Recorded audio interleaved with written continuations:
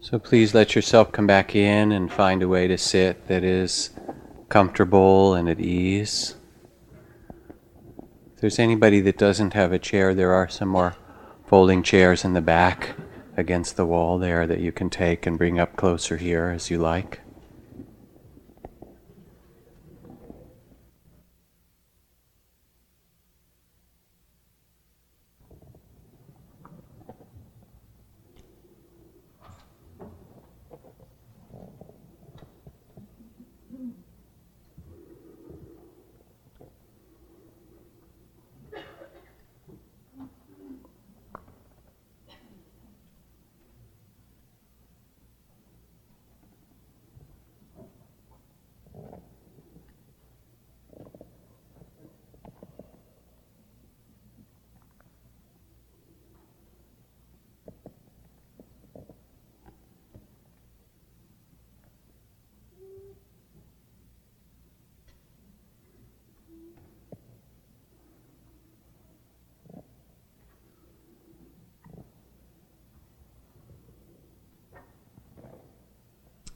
So again, rest at ease.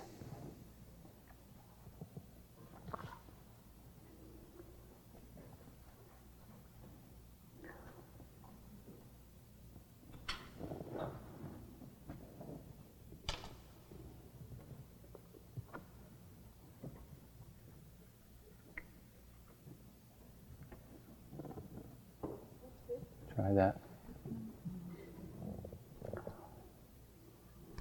Over the past few weeks, for those who've come on Monday night, we've been working with a set of teachings from ancient Buddhist times on the nature of the heart and on the beauty of the heart when we are able to shift our identity and step from the small sense of self, or what we've called sometimes the body of fear, you know that state.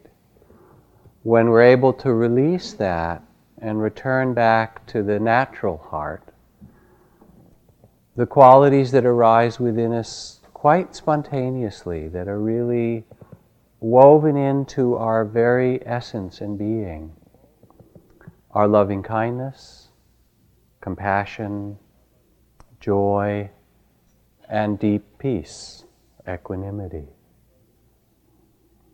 So, having spoken the last weeks about loving kindness and compassion and the path of the Bodhisattva, I'd like to continue with these teachings to speak tonight about the quality of spiritual joy, which is also called mudita in Sanskrit and Pali. And it's the capacity that we have as human beings to take joy and find joy, happiness, rapture, delight, gladness, and pleasure in this life. It includes also a quality of gratitude. We remember with gratitude the people, animals, plants, insects, creatures of the sky and sea, air and water, fire and earth, all joining in the wheel of living and dying, whose joyful exertions, not separate from ours, provide our sustenance and life this day.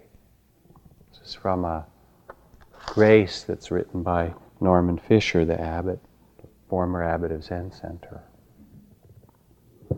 Spiritual joy is this innate capacity for the heart to take pleasure and wonderment in this life and in the happiness of others, a kind of sympathetic joy, empathetic joy. It's the state that can allow for happiness, which frightens some of us, you'll notice, actually. We have some experience and then we wonder, will it go away? Or am I supposed to feel this pleasure or this joy? It's a state that doesn't compare or isn't jealous, isn't afraid that somehow there isn't enough love to go around, that there's some lack of abundance in the heart, there isn't enough compassion and care. It's a generosity of spirit. And when we open to it, it moves through us. Like the poet Rumi. There's an enormous generosity and humor at work in Rumi. Fresh, wild moments within a profound peace. Drunken lyrics dissolving within a starry clarity. Spontaneous pleasure and discipline as well. And Rumi, as probably the greatest spiritual poet that ever lived in some ways, or one of them, said he actually didn't write any of his verses. He just heard them and, spoke them as they came to him.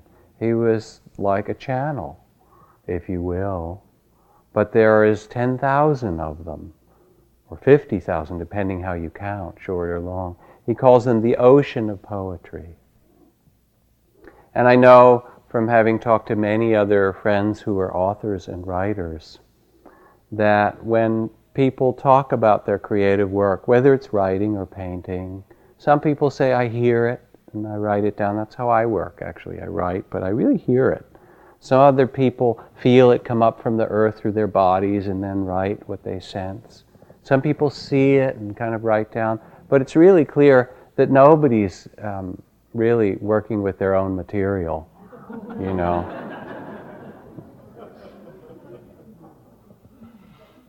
And that's true in a deep way for all of us. So Puccini said, I've done nothing as a musician. I simply write down what I've heard from God. Or there's Mozart, who is this amazing young man who's writing as fast as he can because he hears whole symphonies. What am I going to do? I better get this on paper while I can. Oh, it's so wonderful. A grain of sand. What is the line from, I think, Whitman again? A mouse is miracle enough to stagger sextillions of infidels. Just the existence of anything means that everything else has to exist.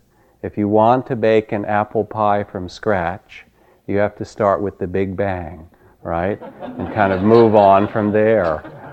Galaxies, solar systems, the cooling of Earths. Apple trees come a little later. Human beings much later than that.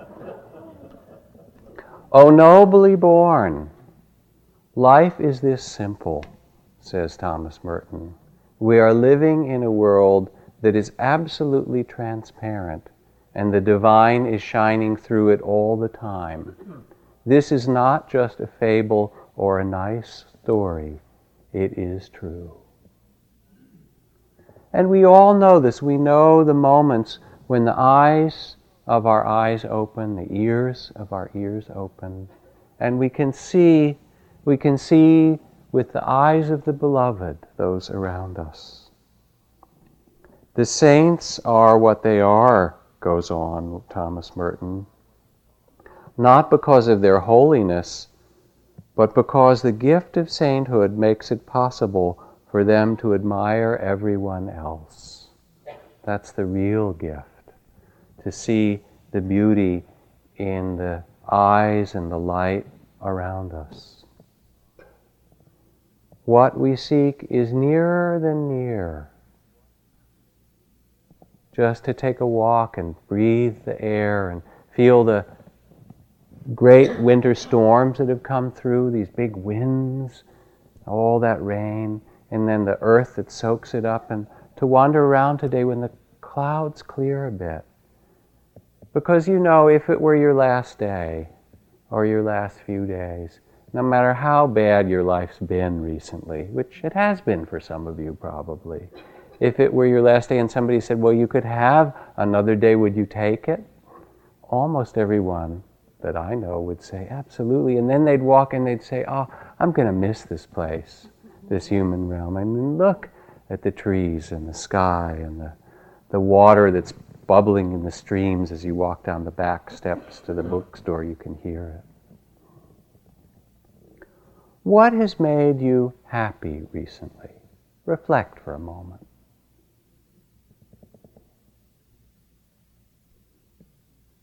That you actually let that in. Or sometimes people will come to meditation and they'll say, I'm having so much difficulty paying attention and I've got so much suffering in my body or pain or grief from the things of my life. All the sorrows we talked about in speaking of compassion last week. And I'll say, well, close your eyes for a moment in all the difficulties you have and see if you can find one spot in this body of yours, this precious human body. One little place, even if it's just a quarter of an inch square, that feels pleasant. And for some people, maybe it'll just be their lips touching, or their feet, or that little person, I'm sure, would have a lot of spots in their body because they're still living in that kind of miraculous state of the world. It's such a beautiful thing to find, even when we're in the midst of trouble, to find the resource, the place of beauty, the moment that we can connect with just a little space of pleasure.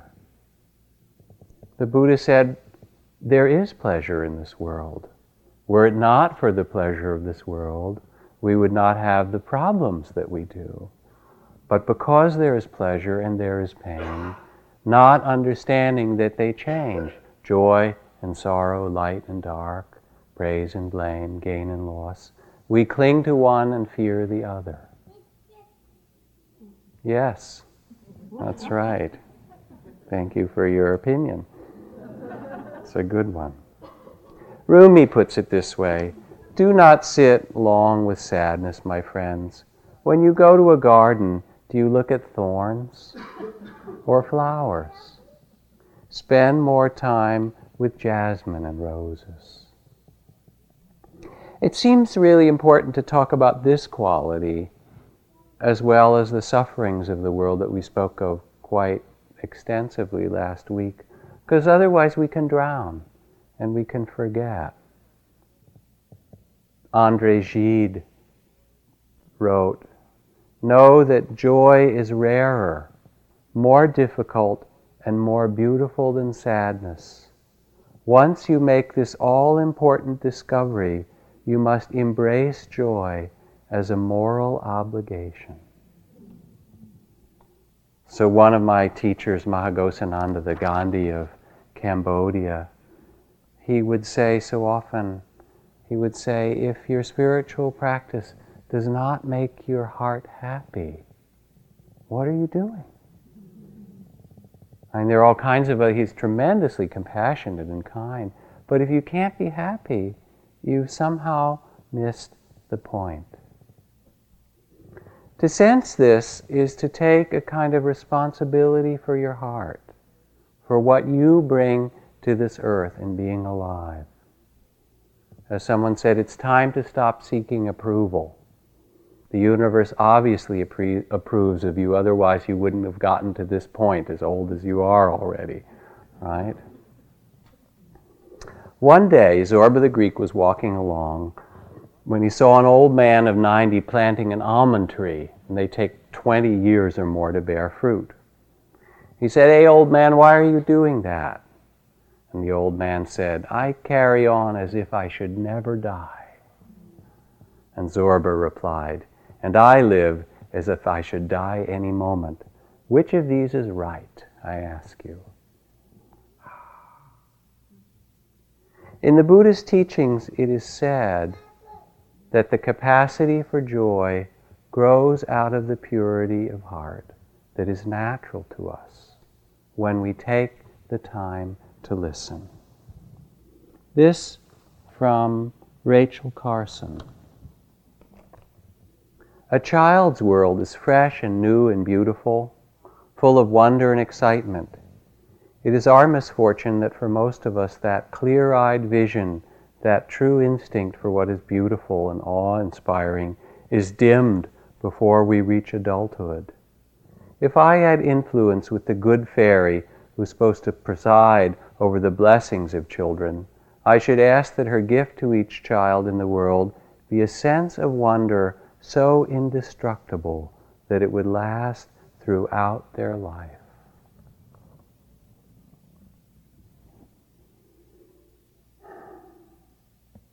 Joy is one of the factors of enlightenment. You can't get enlightened without some joy and pleasure. How do you like that?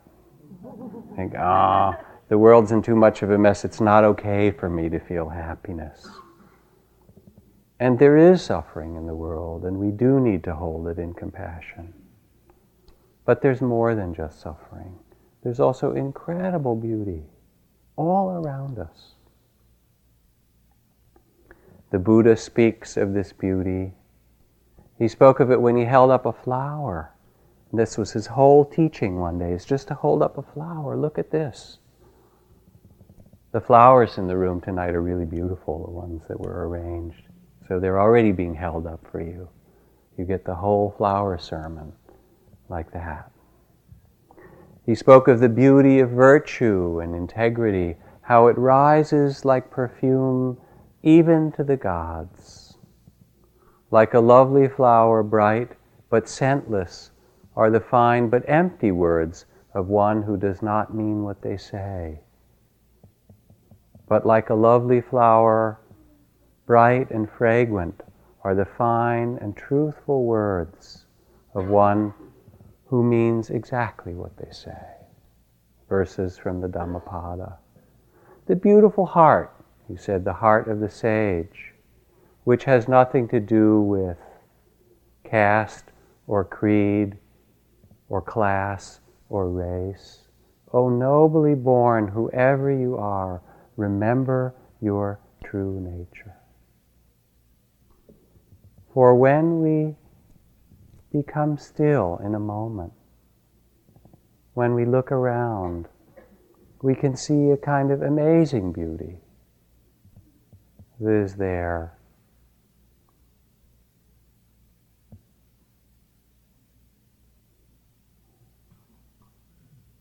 I think these rainstorms were pretty amazing. Quite wonderful.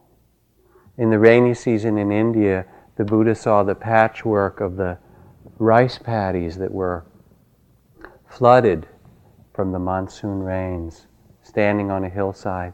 And he said to his attendant, "Do you think we could make our monks' patchwork robes in the pattern of the rice fields? They're so beautiful and simple, so that the garments that we wear reflect this beauty of the earth."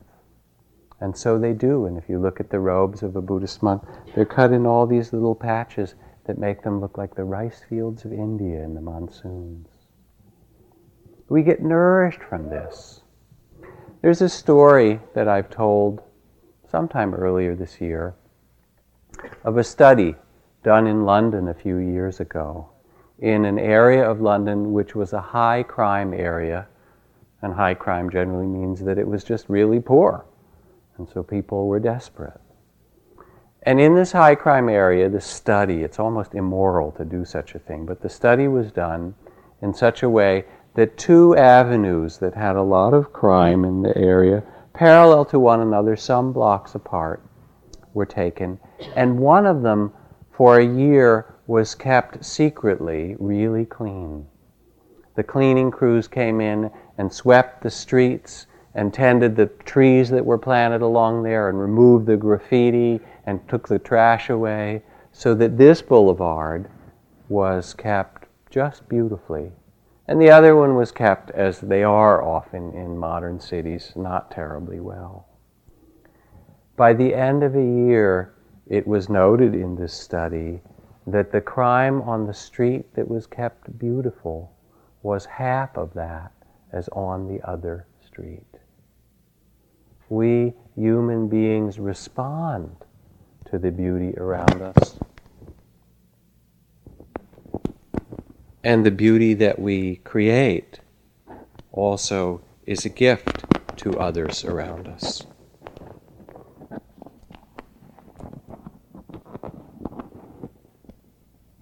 So it becomes a deep spiritual question for us. How to make our lives beautiful. How to bring joy into our life and into the lives of others. One of the things that makes the Dalai Lama so remarkable is after all the struggles and the suffering as a leader in exile of the Tibetan people, he can laugh and be so joyful. People say, well, if he can laugh, if he can find joy, with so much difficulty that he's carried, how can we do that? I'm lucky enough to be living with a teenager. Not always lucky, but often lucky. And she still has a lot of little girl in her. And we went in the city yesterday for a concert that her chorus was singing at the St. Mary's Cathedral. I think of that great big modern one at the top of Gough and Geary. It sort of looks like the inside of a washing machine, actually, from the outside, the rotor. But inside it's magnificent. And they were really happy to sing in there because it's got great acoustics. But as we went over the Golden Gate Bridge, again, the main thing is, Dad, we were looking, it was a beautiful, stormy kind of scene. She said, Dad, make sure you get out the money so we can pay for the car behind us. Maybe we should pay for 2 cars behind us, And we do that, and then she waves to them and stuff. That's what makes her happy. Albert Camus, another French philosopher, writer, says, a person's life is a slow trek to rediscover through the detours of art those 1 or 2 moments in whose presence their heart first opened. We live in a way recapturing that beauty or joy that we can remember from way back, that is a part of who we are. I remember being at this multicultural men's retreat that we were running in Mendocino, Malidoma Somé, this West African medicine man, Luis Rodriguez, James Hillman, Michael Mead, and so forth. It was a whole group of young men from Watts and East LA and Oakland and so forth, Latino and African American, Native American, Asian American, a number of whom had been in gangs and so forth. And we were doing all kinds of practices, rituals and drumming and ceremony and story and dance. And part of it was telling our stories. And you know how it is when you're working with young men especially. Some of them get into it and some of them will kind of stay back and say, what are these guys doing? These guys are really weird. We gradually got people through the drumming and the song and things engaged, but there was one young man in the back row. I called him Red Hat, because he had this red hat that was pulled way down and his head was down, this young black man, and he wasn't paying attention, it didn't look like, to anything, and didn't care, and was just kind of in his own world. And Michael Mead began to drum and tell this traditional and ancient myth or story, an Arthurian legend, about a young man who heard of a castle far away in another kingdom. And there was a princess in this castle who was the most fair and most benevolent and most just and most beautiful of all princesses of the world. And there was a whole description of the court that she held and the graciousness with which she met people. And there was a young prince, of course, or a young man, maybe he wasn't a prince in the story, but he heard about this and he said, whatever danger it takes, I am going to go and seek you-know-who, right? That's how these stories go. And so we had a long conversation about what it was that men seek. And there were all these stories about the things that men had sought. And what came out of the conversation was really a conversation about how men love beauty. And it's not just the beauty of the princess, but it's the beauty of life itself. And so we had this whole long conversation like Camus speaks of the kind of allurement of how we search for beauty our whole lives in some way. And it's not just the beauty there, but it's really the reflection of the beauty that is in us. And after 5 days of this drumming and dancing and conversation and so forth, thinking that there were a few people in the retreat, nothing would come from them, one day, all of a sudden, we stopped drumming, and the guy with the red hat stood up. You could see his face for the first time. He said, "I have a poem I want to read." And then he unrolled this thing, and it was sort of like, a whole book worth of poem. And it was a poem of his life, of the ways that he'd suffered from racism and poverty and the struggles of his life. And the whole theme of the poem that unrolled and unraveled from his heart was his search for beauty. And when he was finished, there were people in the room who were weeping because it had so much beauty in his words. And it brought everyone together. Because there's a part of us that all longs for that. All of us that would love to connect. A love of our bodies, a love of this earth, a love of one another. The kind of beauty that even when there's difficulty around us, we can see it in another way. Because, of course, there inevitably will be. Rabbi Levi once encountered a man eating on the sacred fast day of Tisha B'Av.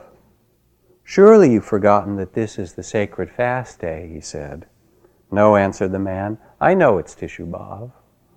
"Ah, then you're not well and your doctor's instructed you not to fast," he said. "Nope, I'm perfectly healthy," the man replied. And then the rabbi lifted his eye toward heaven and said, "Look how precious your children are, dear Lord. I have provided this man with ample excuse to explain away his behavior, but he refuses to deviate from the truth even when it incriminates him." It's a different way of seeing the world, isn't it? What would it take us to release resentment, jealousy, release those things from the past that keep us from seeing with the eyes of the beloved all those around us? Because spiritual joy is something that's contagious. We catch it from one another. We offer it to one another. Another story, similar. Some years ago, on a sunny Sunday afternoon in Seattle, a young priest stopped to talk to a parishioner and her 5-year-old daughter, Carmen. The little girl had a new jump rope, and the priest began to demonstrate the intricacies of jumping rope to her. After a while, Carmen learned to jump, first once, twice. The mother and priest clapped loudly for her skill. And eventually the little girl was able to jump quite well and wandered off with her newfound skill. And the priest and mother chatted for a while, until Carmen, with the saddest, wisest eyes imaginable, returned dragging her rope. "Mommy," she lamented, "I can do it, but I need lots of clapping."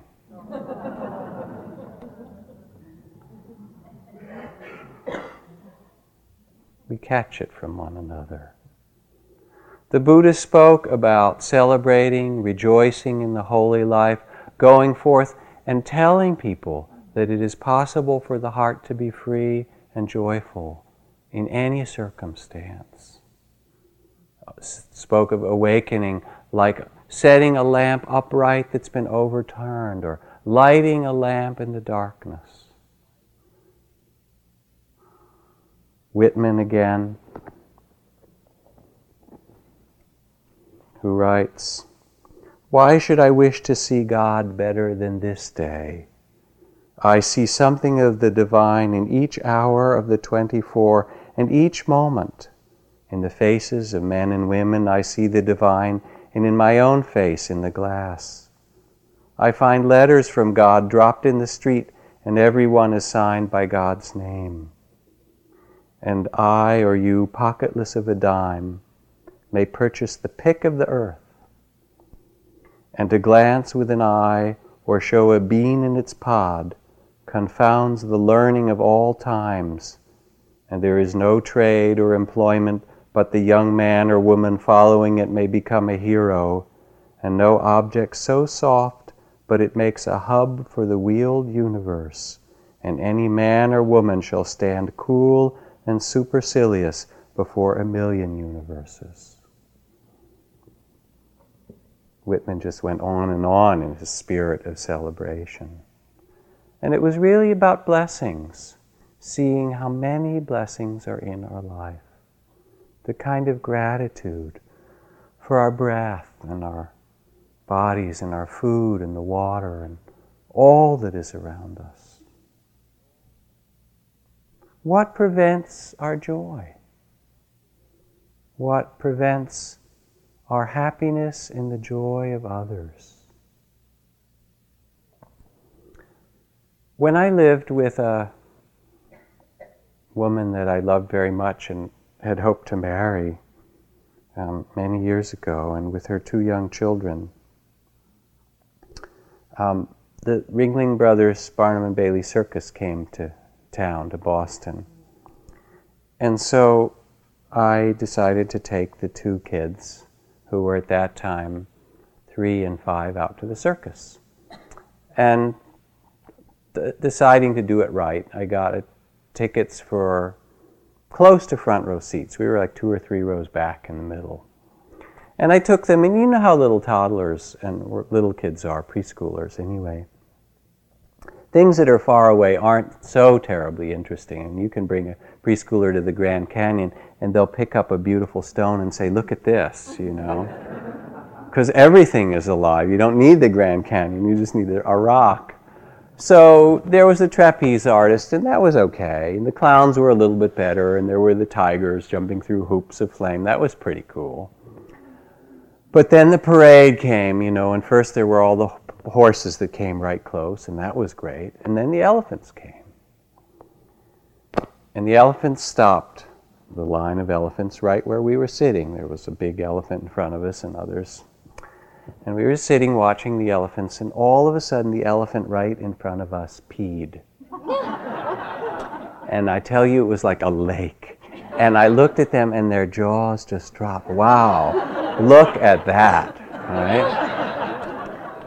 And then, after a little bit longer, the elephant pooed, right? Bowling ball size things, plop, plop, thwack, one after another. And their eyes were like that. I mean, clowns and tigers were one thing, you know, but this was really important, right? And when we got home from the circus, how was the circus? Let me tell you what happened, what we saw the elephants do.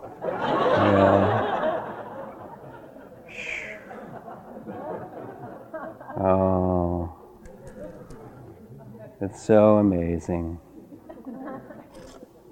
Just to be in a body is an astonishing thing. It really is. Here we have these holes at one end in which we stuff dead plants and animals, right? And grind them up with these bones that hang down, move them through the tube and out the other end. How did you get in here, into this incarnation? Zen poet Ryokan, during a lull in the autumn rains, I walk again with the children on the mountain path. The bottom of my robe becomes soaked with dew.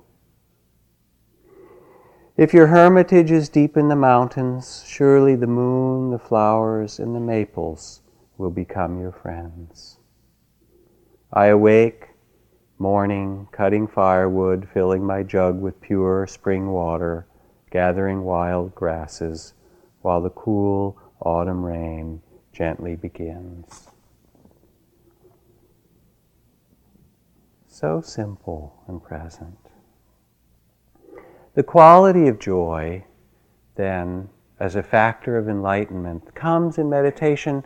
You'll notice it as you sit and get quieter, and the body becomes lighter, and the heart becomes easier. And in fact, in the Buddhist psychology, there are 5 levels of joy. You know how there are lists for everything, and there's the cool joy, and there's thrilling joy, and then there's overwhelming rapture, and then there's rapture with lights and visions, and there's all these kinds of raptures.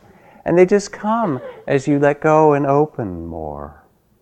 But there's another kind of joy that's equally important, and that's the joy in the happiness of others. That when you see someone else's happiness, you resonate with it, and what comes to you is, oh, I'm so happy that you're happy. May your joy increase. May your abundance continue. May your happiness get more. What a nice thing to bless and wish for each other being. Mudita, the sympathy or empathy of joy. So over the course of these last weeks, we've talked about these natural states of the heart, of compassion and loving kindness and now joy, and done some practices with them. I'd like to do a practice this evening that works not just with joy, but with all of the divine states, and it's a little bit demanding. Are you up for it? They say they are. We'll see. But it's also a wonderful practice. And the particular practice that we're going to do requires that you do it with a partner, which we don't so often do on Monday nights, but once in a while we will. So without saying a word, I would like to invite you to turn to someone sitting next to you so that you can face them for this meditation. And can you see one another clearly, or do we need more light? Is this okay? What do you think? This is good? Okay. And anyone who doesn't have a partner, raise your hand and stand up and look for other hands that are raised. And turn around in a circle because you'll see other hands. This is not dating, this is just meditation, right? Who else still doesn't have? Put your hands up. Oh, no, not too much.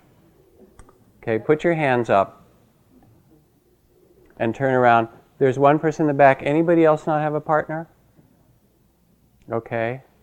So sit facing your partner. And the practices that we'll do this evening are a way for you to understand how natural the states of loving kindness, compassion, joy, and peace or equanimity are to your own heart. So let yourself sit comfortably and be aware as you sit quietly just of your own body. Take a couple of deep breaths, centering yourself.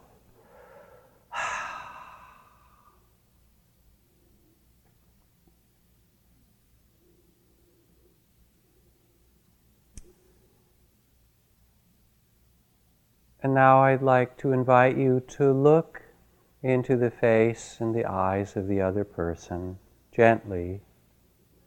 And if you feel a little uncomfortable or an urge to look away or laugh, you can just note the embarrassment or the laughter with gentleness and return when you can to the eyes of the person in front of you.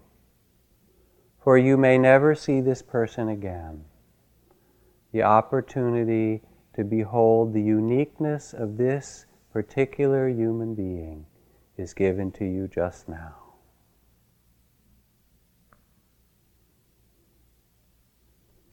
And as you look into this person's eyes,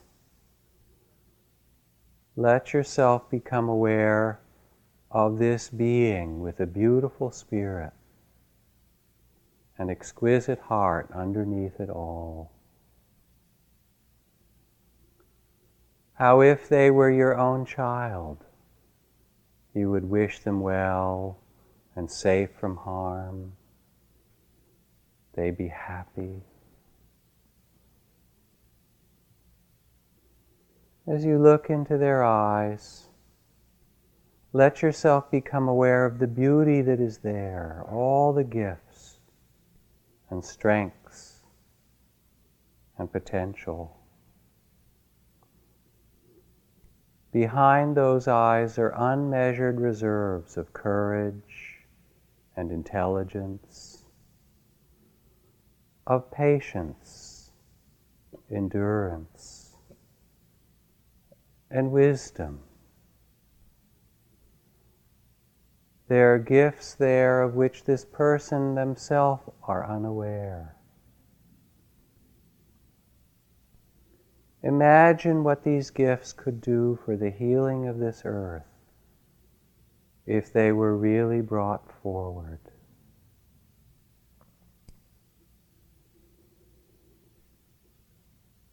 Looking in those eyes and seeing their potential, let yourself feel the natural wish that they be well,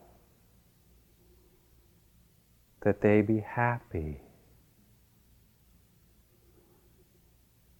that they be safe and free from danger and sorrow.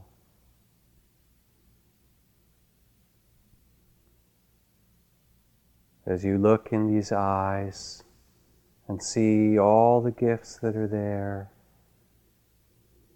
let yourself feel how naturally you wish that their original beauty and goodness can shine in the world. May they be happy.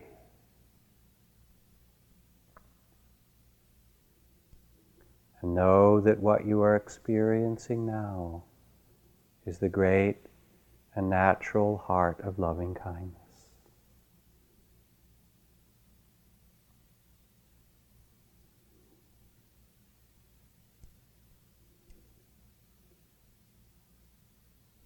And now, as you continue to look into these eyes, let yourself become aware also of the measure of sorrows and pain that is there.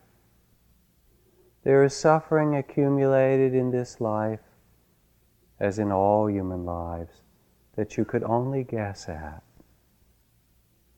Disappointments and losses, loneliness, and hurts beyond the telling. Let yourself open to the measure of sorrows, to the pains that this person may have never told another living being.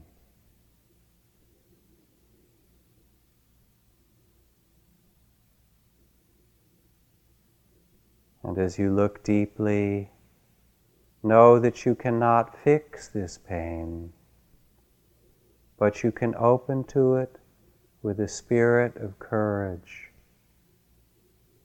Imagine them as a frightened or a child or a hurt child, how you would reach out to hold or comfort them.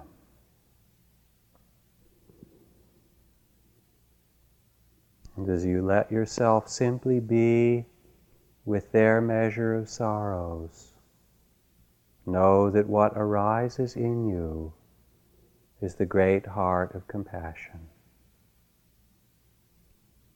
May they be held in compassion. So if you bow to the measure of sorrows and see this being, all their struggles, and let the heart of mercy hold them all.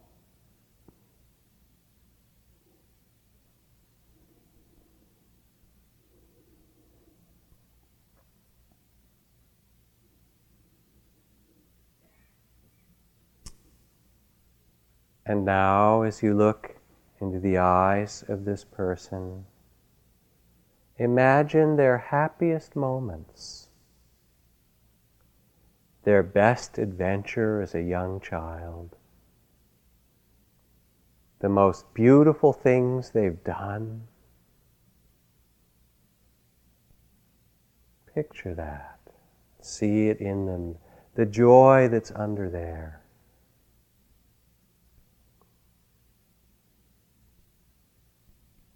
And as you look deeply, feel how wonderful it would be to work together toward a common goal. The pleasure of taking risks and conspiring in laughter and celebrating successes and forgiving each other's mistakes. The joy you might have in their success and being there for one another.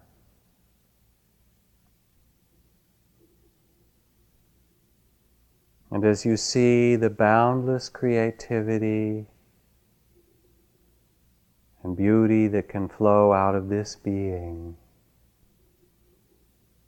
the wealth of pleasure in these eyes and in each other's gifts, this joy allows you to experience the natural, empathetic joy of the heart.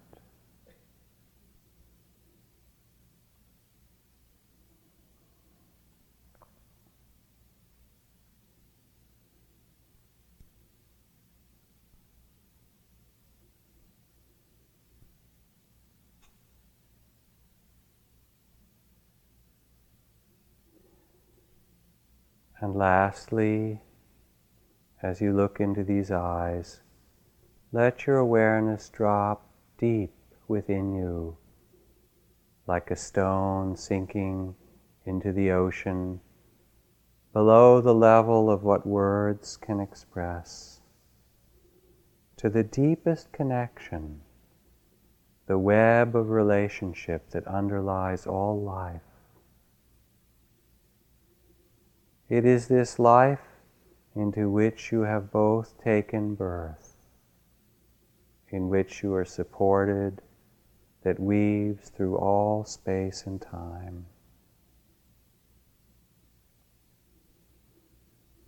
And see this being before you,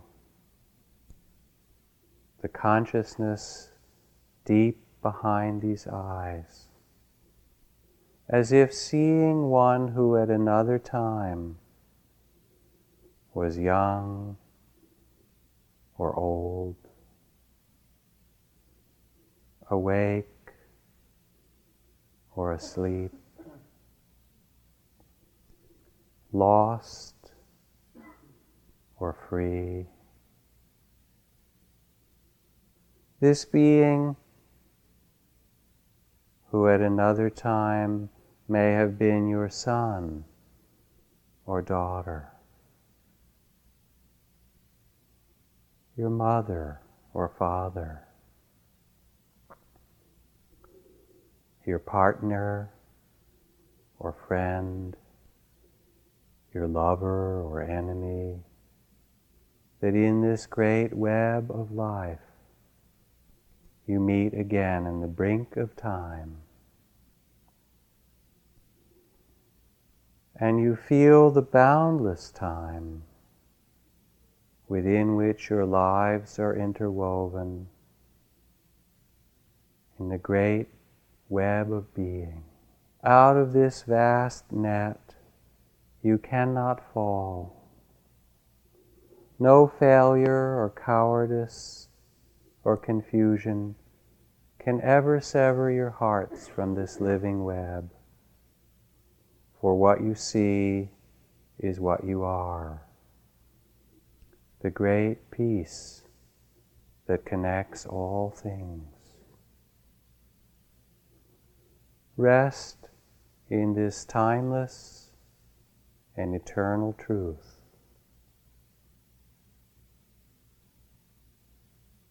And know that out of this we can act and venture all things and love all things.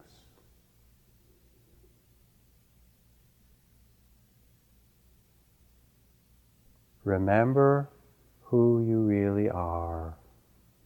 O nobly born, you are not this body. You are not this small sense of self, these thoughts and worries. You share this timeless, open consciousness, and you can see this deeply in the eyes before you.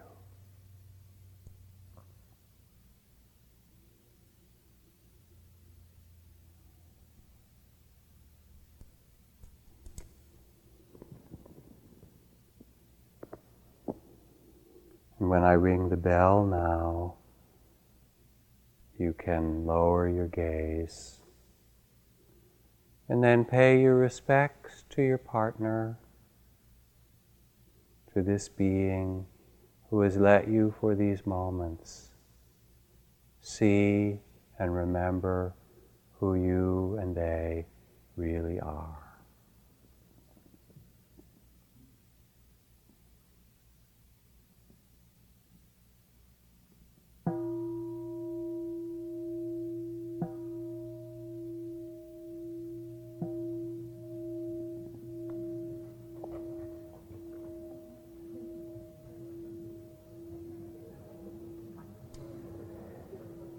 If you like speaking softly, you can take a minute or two if there's anything you want to say to your partner before you turn around.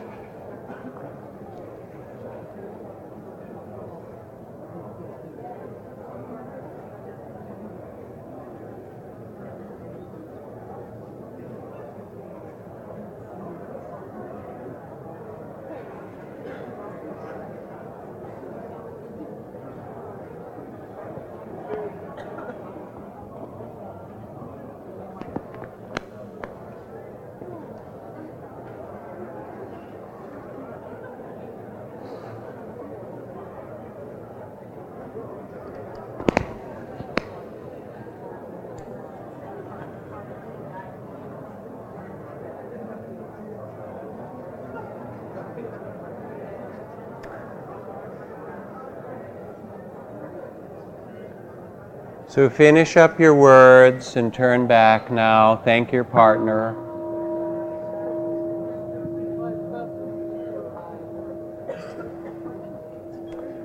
And let me ask you as you turn back, question, we'll have a few more minutes and then we'll have a chant and as a way to end. If you would, anyone who would like to say what that was like for you in a few words would be appreciated. Anything you'd like to share? A few folks. Yes, please. Powerful. Thank you. Healing. You know, it's amazing. You read these poems from Rumi or Kabir, these ancient poems from centuries ago in India, and Kabir says, "Are you looking for me? I am in the next seat. My shoulder is against yours." That's Kabir's poem, looking for the divine. Where do you think you will find it? Someone else, please, anyone. Intimate? Yes. Yes, please.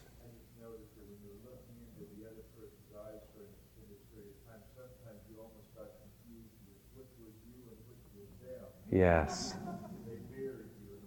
Yes, thank you. It's like the boundaries dissolve in a very intimate way, and the sense of who we are opens in, you know, that was, I think it was 8 or 9 minutes. It's a long 9 minutes, huh? 9 minutes, think of that. You don't even know the name of some of these people, right? You don't know who they are, you only know who they really are.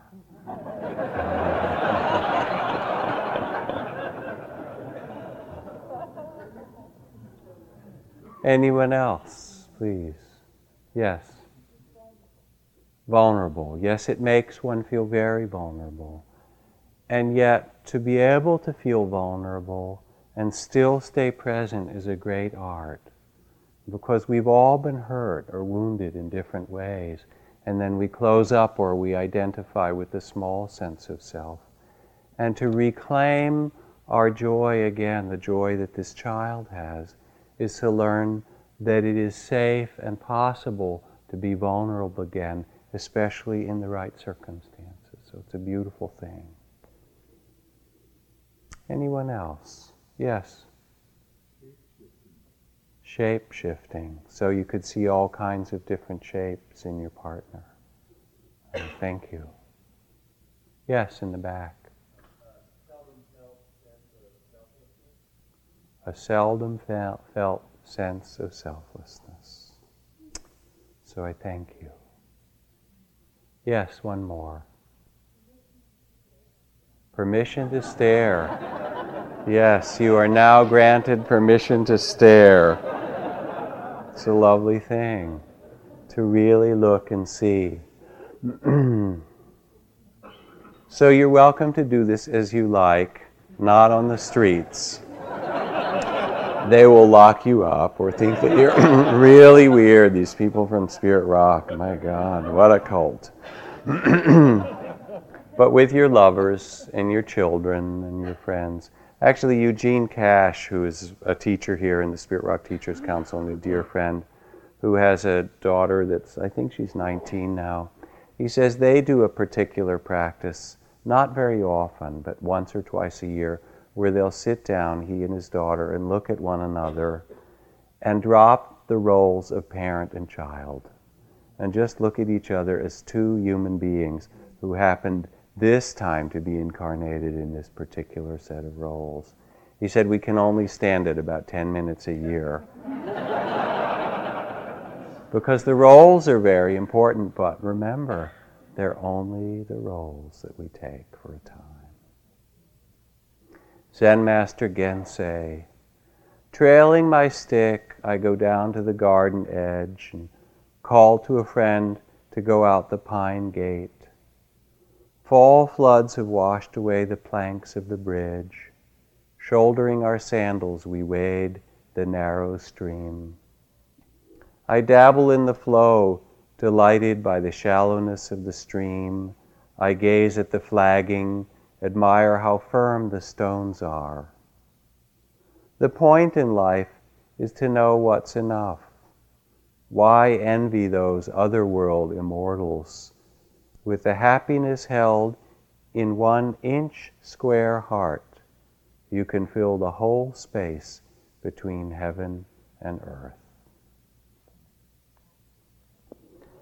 I hope this meditation just reminded you of how near is loving kindness and compassion and joy in yourself and for the joy of another, and the great peace of equanimity that knows that we are connected in a way that can never be broken.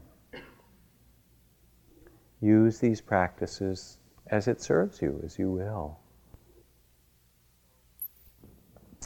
So the chant I would like us to do tonight is this simple word, Namo. In India, when you meet someone, you put your hands together and bow Namaste to greet them, which means I honor the divine within you. You've just taken a little peek at that if you let yourself in these past moments. And Namo is the root of that word, to bow to honor the sacred. So let us chant Namo 9 times, and you can imagine what you would be bowing to in your heart as you chant, and then we'll go out into this winter evening. And I thank you so much for coming and for your generous spirits and your care, and for your participation in this evening and for many of you in Spirit Rock. Namo.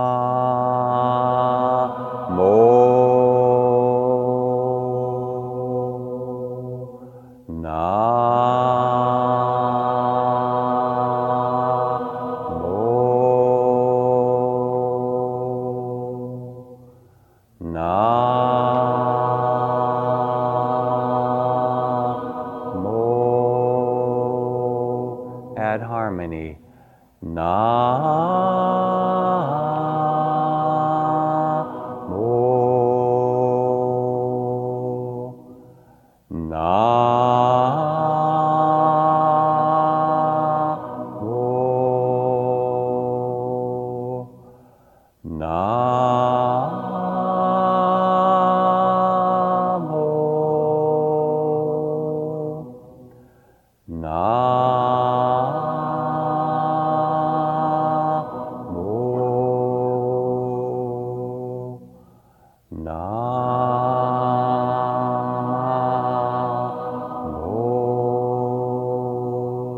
One more.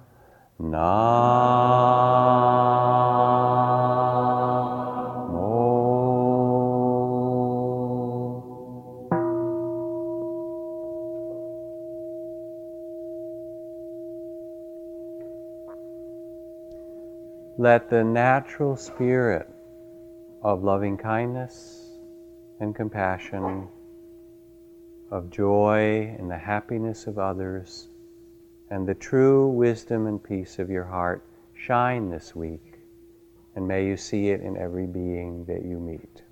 Good night. Thank you.